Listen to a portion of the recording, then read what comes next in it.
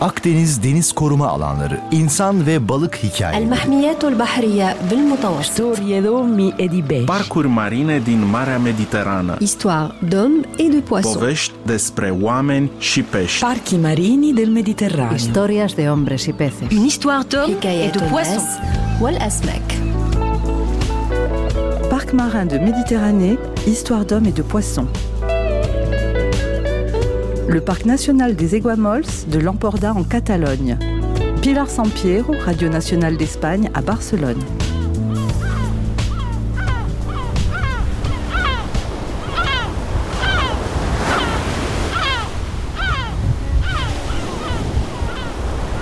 Sopla fuerte la tramontana. La tramontane souffle fort. Nous sommes dans l'Empordà en Catalogne. Il y a 4 ans seulement que cette portion de littoral avec les îles, les montagnes et les rizières sont devenues parc national. Le tourisme s'est implanté dans le Mont-Gris, les îles Médès et Baïkster avec son cortège de dégradation. Les habitants en ont eu assez. Basta.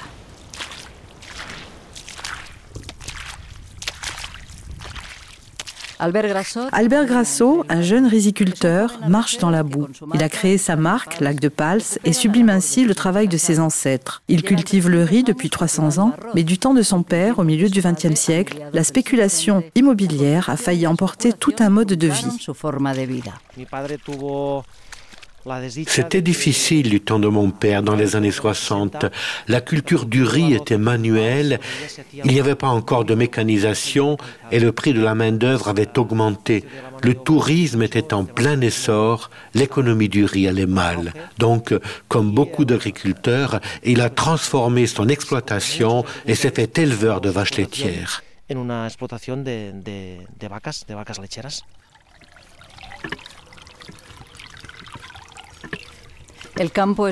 Le champ est inondé. Albert ferme l'arrivée d'eau. Avant, c'était juste un petit lac. Maintenant, on y cultive du riz bio que l'on accompagne jusqu'à la table du consommateur. Aujourd'hui, non seulement on cultive, mais on vend aussi et on poursuit le processus jusqu'au bout. Sécher, élaborer et accompagner le produit jusqu'au consommateur. Il est très près de la nature, mais est fasciné par la culture japonaise. Il a acheté une planteuse, une tondeuse et un sèche-linge dans le pays du soleil levant. Il aime expérimenter des techniques qui ne nuisent pas à l'environnement. Une fois la récolte terminée, nous nous enfonçons dans la boue avec un engin aux roues adaptées pour enfouir la paille et les débris. Nous ajoutons du compost, ainsi les micro-organismes se développent et enrichissent le sol. De cette façon, il a réussi à récupérer des variétés de riz traditionnelles de haute qualité, comme le pompe, le carnarol, le nimbo, le bahia et le komachi, idéal pour les sushis. Tout en travaillant, il observe les dégradations causées au paysage par le tourisme, tandis que le tracteur de son père traverse la route. C'est devenu une terre de contraste, mais honnêtement, nous sommes dans l'Empordà. C'est un luxe de vivre ici, c'est génial. Mais si tout l'Empordà était comme la plage à 500 mètres de là, où tous les appartements sont alignés l'un derrière l'autre, sûrement, je ne voudrais pas y vivre.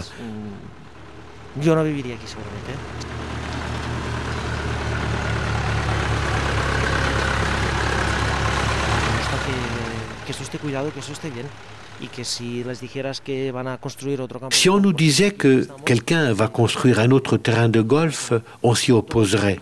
Mais j'ai des collègues, s'ils pouvaient vendre leur terrain pour quitter le pays, sûrement, ils le feraient. Des collègues de mon âge et encore plus jeunes. Ce n'est pas mon cas. Je suis né pour vivre ici et si tout va bien, j'y resterai toujours.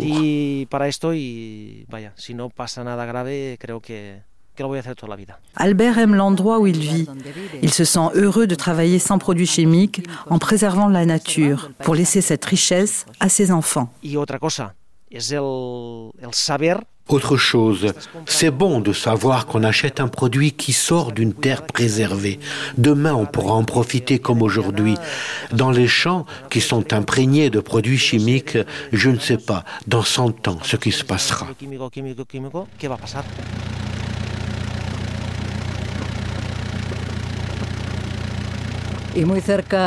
Tout près des rizières, il y a les îles Médès. C'était un refuge de pirates. Aujourd'hui, c'est une réserve pour les mouettes.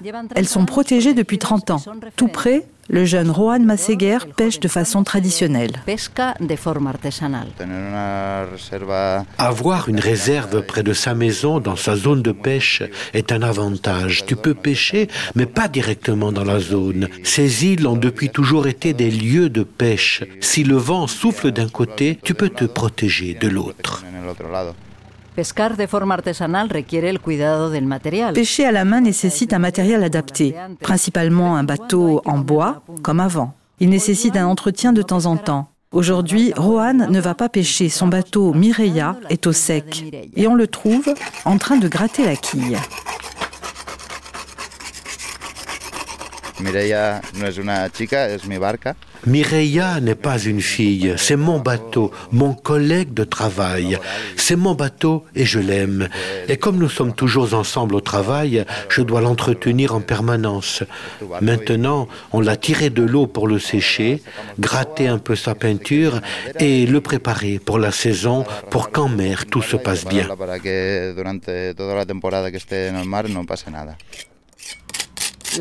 Il y a eu des surprises dans la réserve. La température de l'eau a augmenté et a permis le retour de variétés que l'on croyait disparues de la région, telles que le damti, un poisson prédateur qui est maintenant la base de la pêche de Rohan. Avec lui, il gagne sa vie. Par rapport à mon père, certainement, on pêche beaucoup moins. Le nombre de poissons a changé. Il y a des espèces qui n'étaient pas là avant, attirées par le petit changement de température. Maintenant, nous prenons des espèces qu'on ne s'attendait pas à trouver.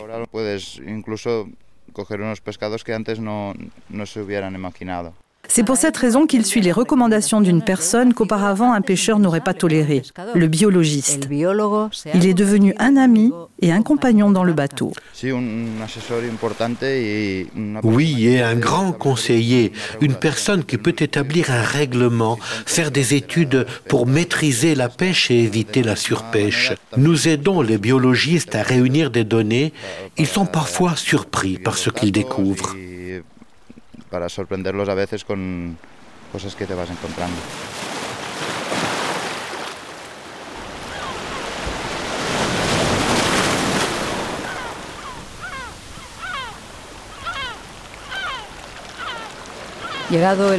Avec l'été, Rohan bénéficie des conseils des personnes qui arrivent de l'extérieur. Le tourisme ne le dérange pas, mais il faut le maîtriser. Il souhaite que son peuple puisse vivre des nombreuses ressources naturelles.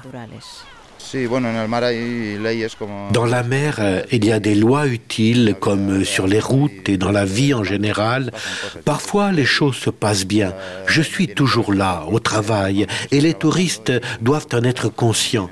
Un bateau de plaisance doit me respecter. Parfois, il faut élever la voix, mais la plupart du temps, tout va bien. Normalmente bien.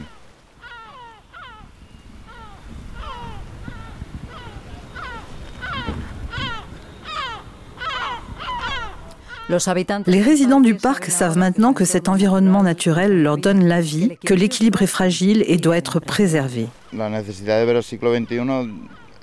Au cours du XXIe siècle, la préservation est une priorité. Nous devons pouvoir vivre de la mer, y travailler comme avant.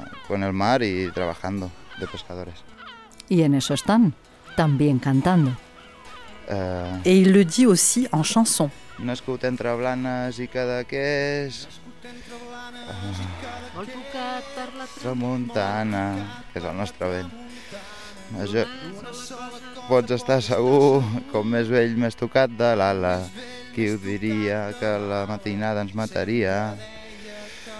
Un bon dia estava ben torrat, somriu i diu que no té pressa, ningú l'espera allà dalt. I quan surt la llum de l'alba, diu que és l'hora de marxar, i que l'infern no li interessa, ningú l'espera allà dalt.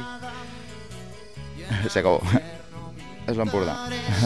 És molt més bonic l'Empordà, i quan veig la llum de l'alba, se'm treu les ganes de marxar.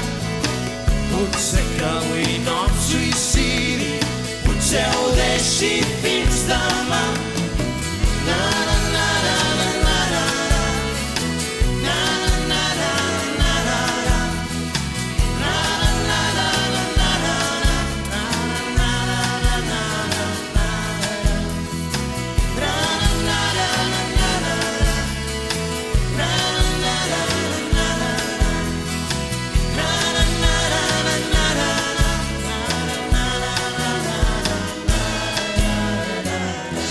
Une coproduction COPEAM et Radio Nationale d'Espagne. Dirigée par Pilar Sampiero, enregistrement Iker Garcia, montage Esther Badges, koordinasyon Pierre Mari. Akdeniz Deniz Koruma Alanları, insan ve balık المحميات البحرية بالمتوسط. Parcuri marine din Marea Mediterană. Histoire d'hommes et de poissons.